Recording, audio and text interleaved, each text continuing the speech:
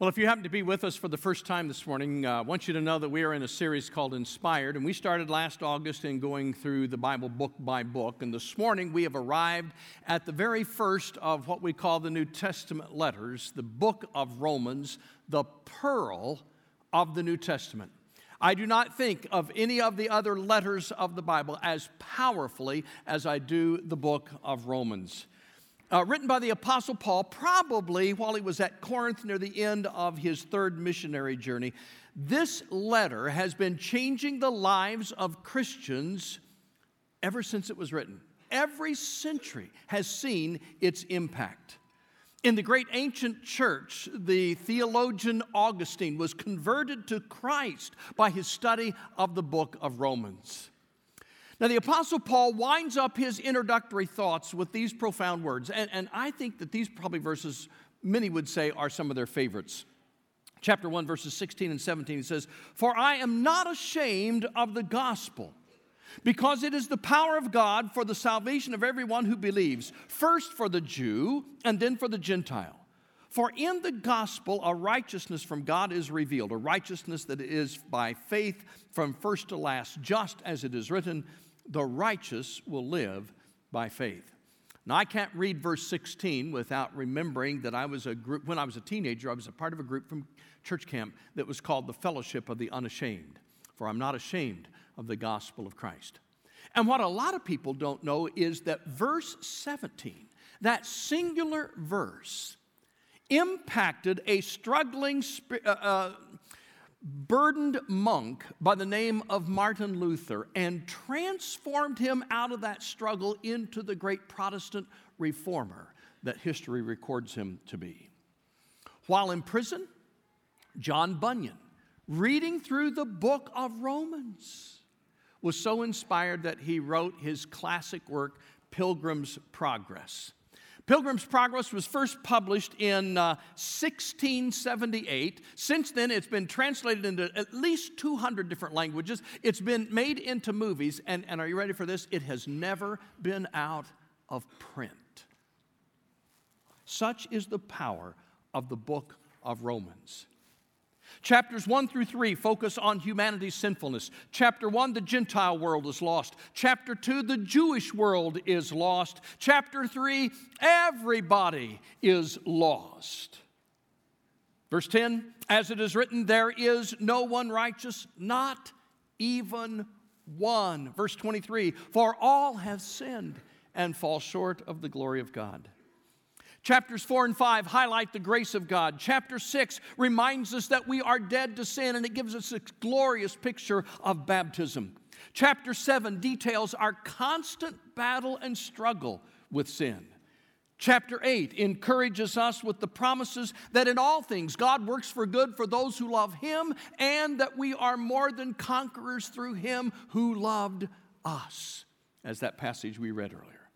Chapters 9 through 11 teach us about God's sovereignty. And at the end of chapter 11, Paul launches into this beautiful doxology. It's like he's closing out this main section of the book of Romans, and I want to just read the last verse of that doxology. For from Him and through Him and to Him are all things. To Him be the glory forever. Amen. That brings us to chapter 12, one of my favorites. And chapter 12 begins with the word therefore. It is a transitional word that means, in light of everything that has been written up to this point, and in light of everything you've read to this moment, here is how you should respond. So this morning we're going to explore chapter 12 in order that we can understand our obligation to God for the riches of His grace given to us through Jesus Christ. Now, I want you to know that an obligation or a duty is not something that's burdensome, especially when it is motivated by great love. When somebody does something nice for you, we are duty-bound to say thank you, but that's not a burdensome thing to do. It's a joyful thing to express thanks when somebody has done something so good to us. It is not a burden to lay our obligation at the feet of Jesus as an act of worship. And he begins in the 12th chapter with this truth. We have a spiritual obligation to God. Look in verses 1 and 2. Therefore, I urge you, brothers, in view of God's mercy, to offer your bodies as living sacrifices, holy and pleasing to God. This is your spiritual act of worship. Do not conform any longer to the pattern of this world, but be transformed by the renewing of your mind.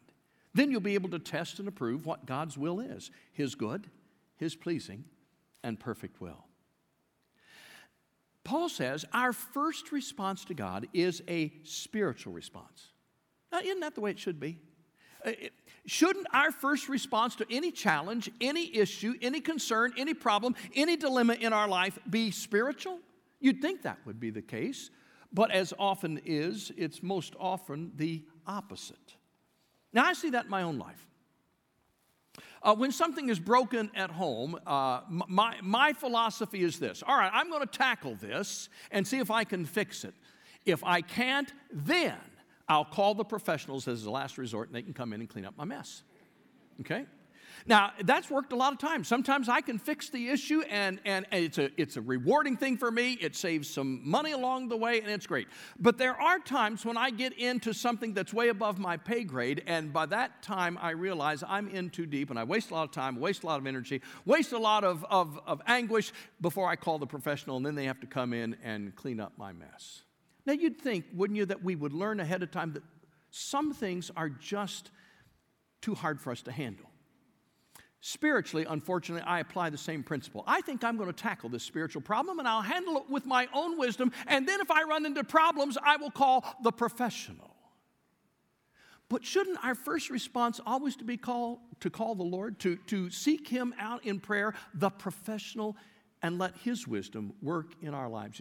You see, Paul says your first obligation to Him is a spiritual obligation. And notice what that spiritual obligation response is. You say, well, how do I respond spiritually? Okay, Paul says it. He says, offer your bodies as living sacrifices. The word offer here is kind of an interesting word. It has the same kind of thought that we would today use to call up a restaurant and ask for a reservation.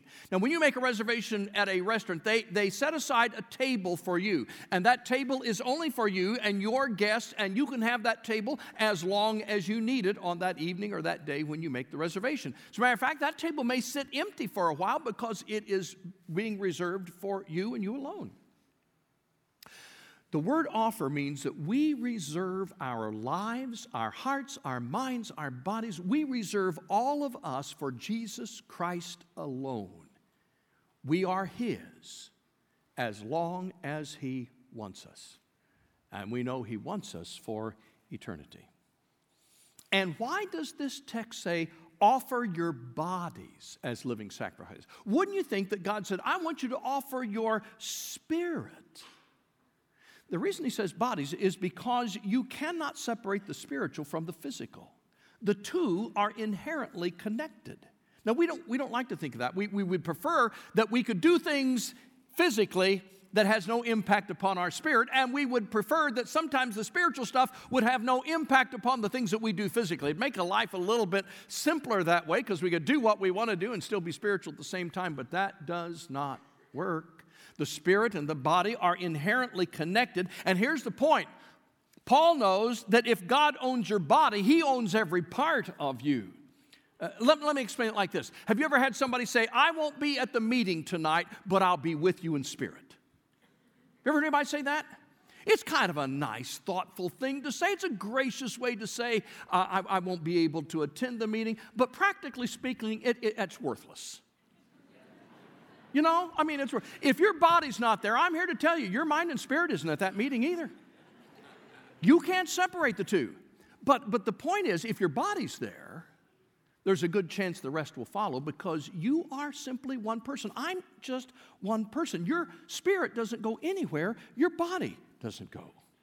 So when you give your body as a living sacrifice, it means you are giving yourself.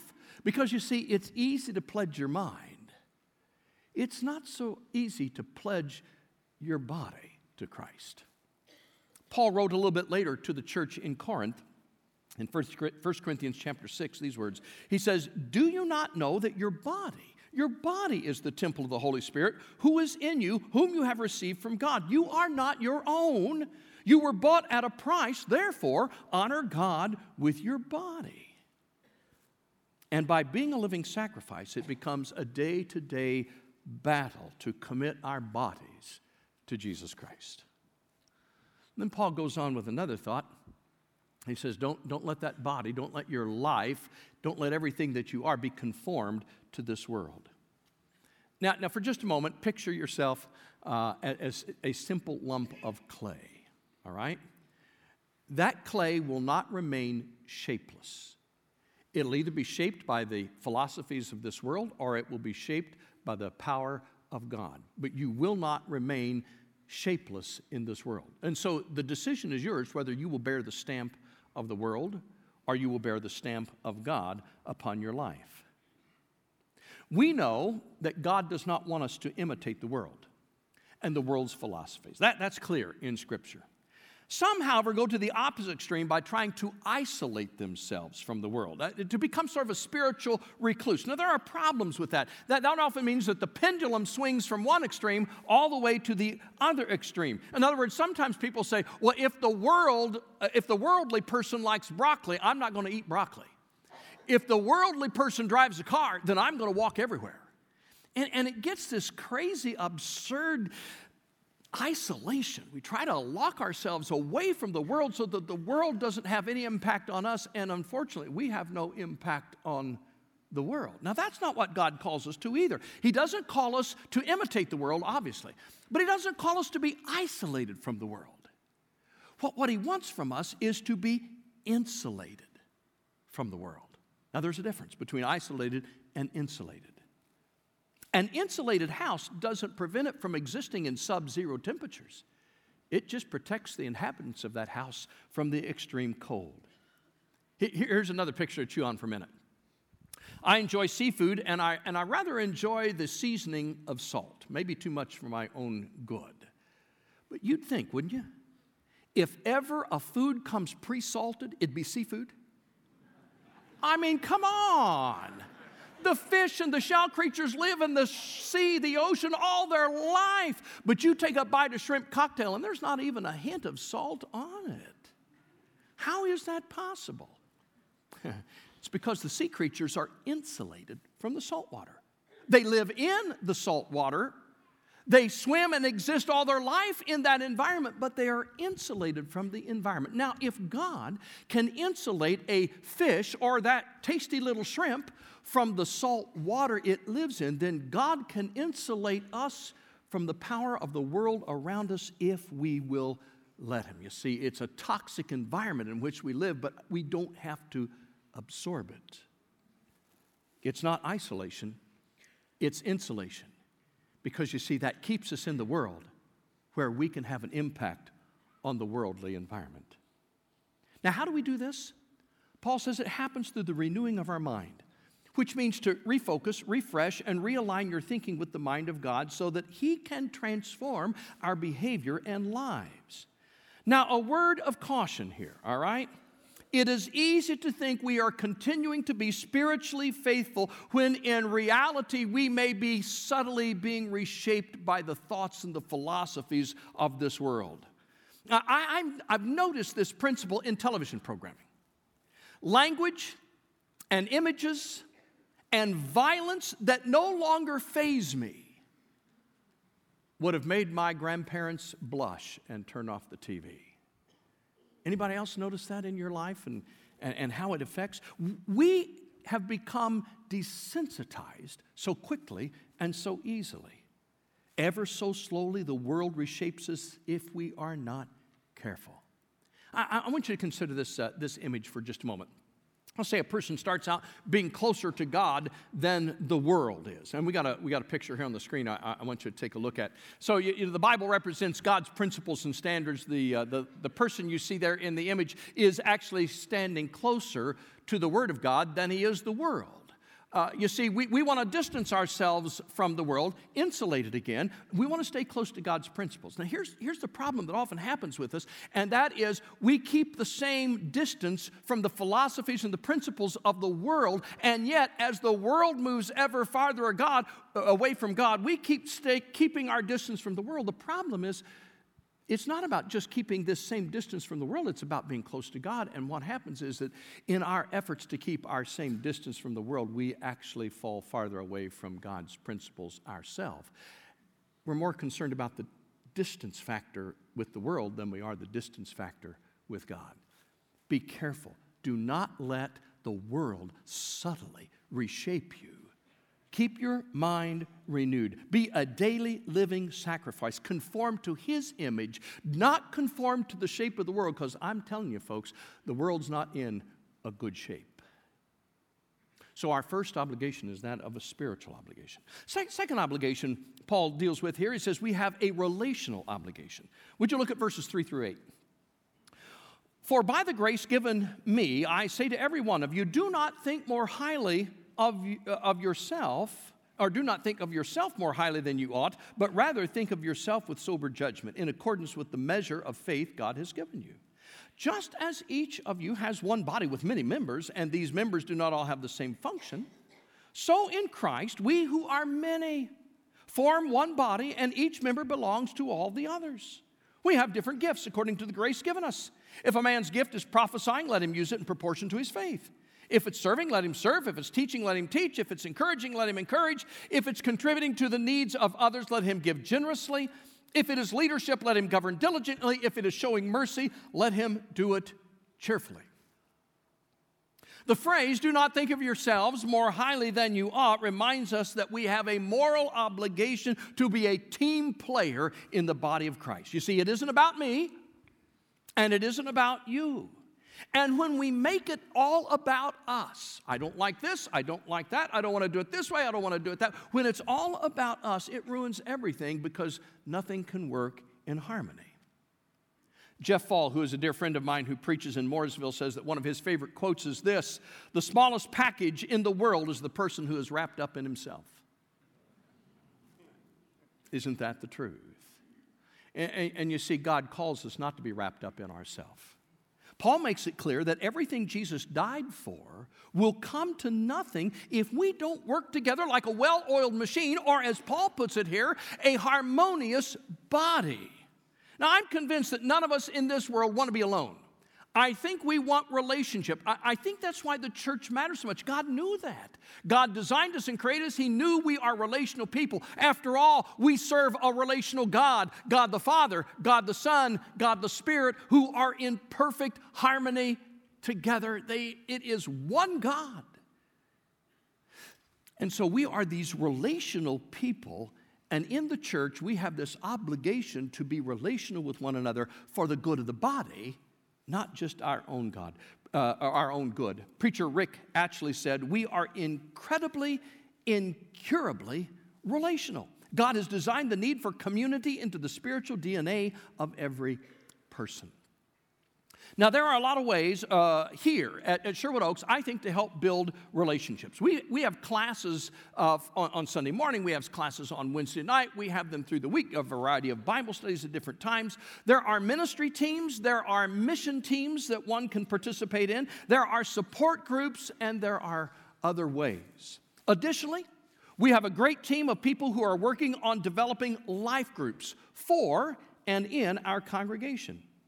Now, we're going to be telling you more about those in the weeks to come, but here's a golden opportunity right now for us to help increase the relational life of this congregation.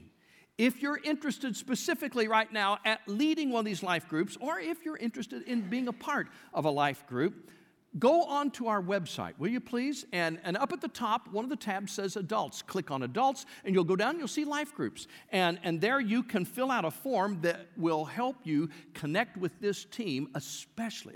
They got some leadership training coming up. And if any of you prefers to be a leader, boy, we would love it if you would connect with that in a way that will help us be more relational. Because you see, we are a body, and a body has to work together harmoniously, relationally, if the body's going to survive. And I'm always amazed at how our body functions. You know, I get up in the morning, go to bed at night, and I never stop to think about how my body has operated harmoniously because it just works like I think it should work. But I fail to thank my heart for beating 100,000 times per minute. You know, that's amazing. It sends the blood coursing through 60,000 miles of blood vessels if they were laid end to end. That's amazing. You blink 25 times a minute. You have 45 miles of nerves in the skin. Nerve impulses go back and forth from your body to the brain at 170 miles an hour, except during sermons when they experience suspended animation. All of that is the harmony in the body. One body works together for the whole. Our best spiritual value, folks, is not in our individuality, but how our individuality makes the whole operate smoothly. So whether it is serving or teaching or encouraging or giving or leading or extending mercy, let us do it for the Lord and His body, not our own advancement. You see, we have a relational obligation to one another in Christ. The third principle here, the third obligation that Paul writes about is a personal obligation. Now, because God understands us from the inside out, God has the capacity, folks, to look into your mind, to look into your soul, and know who you are. And He knows whether or not you and I are being living sacrifices. He knows whether we are honestly, genuinely committed to Him. However, I don't know that when I look at you. I cannot get inside your mind to know what's going on in there. I cannot look into the depths of your soul to see what your relationship with the Lord is like. The only way I know what's going on in your life, as a matter of fact, the only way you know what's going on in my life, because you can't read my mind, you can't read my soul. The only way we can assess one another is by the actions and the deeds of our lives. You may not recognize my motives, but you can most certainly recognize my actions. And when my actions do not match with my announced motives, we got a problem. You see, actions are important. That's why Jesus used so many action words in His messages. His sermons are filled with words like go, do, turn, feed, clothe, help. And you go right down the list, and they're calling us to action.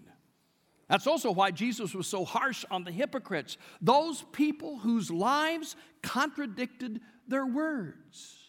You know what a hypocrite is. Abraham Lincoln once described a hypocrite as the man who murdered both his parents and then pleaded for mercy on the grounds that he was an orphan. You see, it's always easy to spot hypocrisy in somebody else. Never easy to see it in ourselves. To claim one thing and to live another is the greatest insult to our faith. Nothing is so damaging to an earnest seeker of the truth than to be misled and deceived by one who does not practice in action what he proclaims in word. Nobody likes a hypocrite. And so that's why I believe Paul writes this last section. This is how a genuine living sacrifice behaves. Now let me suggest too that when we get into this passage here, beginning in verse 9, that Paul literally bookends this passage with two principles that are the overriding principles of this passage. The first is the first phrase of verse 9. It says, love must be sincere. That's an overriding principle. Every time that love is enacted in your life, it must be sincere. But what does sincere love do? That's where Paul goes ahead and he just starts listing all these kinds of things to say, you want to know what sincere love is? This is sincere love. Now let's read it. Chapter 12, verse 9. Love must be sincere. Hate what is evil. Cling to what is good. Be devoted to one another in brotherly love. Honor one another above yourselves. Never be lacking in zeal, but keep your spiritual fervor serving the Lord. Be joyful in hope, patient in affliction, faithful in prayer. Share with God's people who are in need. Practice hospitality. Bless those who persecute you. Bless and do not curse. Rejoice with those who rejoice. Mourn with those who mourn. Live in harmony with one another. Do not be proud, haughty, but be willing to associate with people of low position. Don't be conceited. Do not repay anyone evil for evil. Be careful to do what is right in the eyes of everybody. And if it is possible, as far as it depends on you, live at peace with everyone.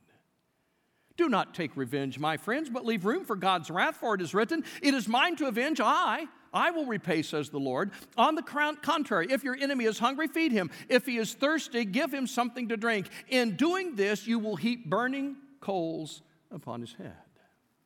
Paul says, you want to know how sincere love behaves or acts? This is it. Now, to add one more thought, Paul puts this second bookend at the very end that is an overarching theme as well. Verse 21 says, do not be overcome by evil, but overcome evil with good. There you go. Don't let the world pull you into its evil philosophies or actions or deeds. You overcome the evil around you with your good. Now, I'm going to ask you to do something this week. It's not a hard thing. I'm going to ask you to take verses 9 through 21 and either do this: hand copy them on a sheet of paper or print them off of your computer, I don't care which one, and tape them to your refrigerator, to your mirror, put them on your desk, put them somewhere where you can read this passage every day. If you want to, put it on your iPhone or your iPad or one of your other phones or tablets. Make it your screensaver on your desktop computer if you're still using one. Make sure you see this every day, because I want you and I need this to be reminded of what it means to be a living sacrifice. How am I going to behave today? How am I going to act today? Okay, here's my guidelines. And then I'd also like to ask you to memorize the bookends.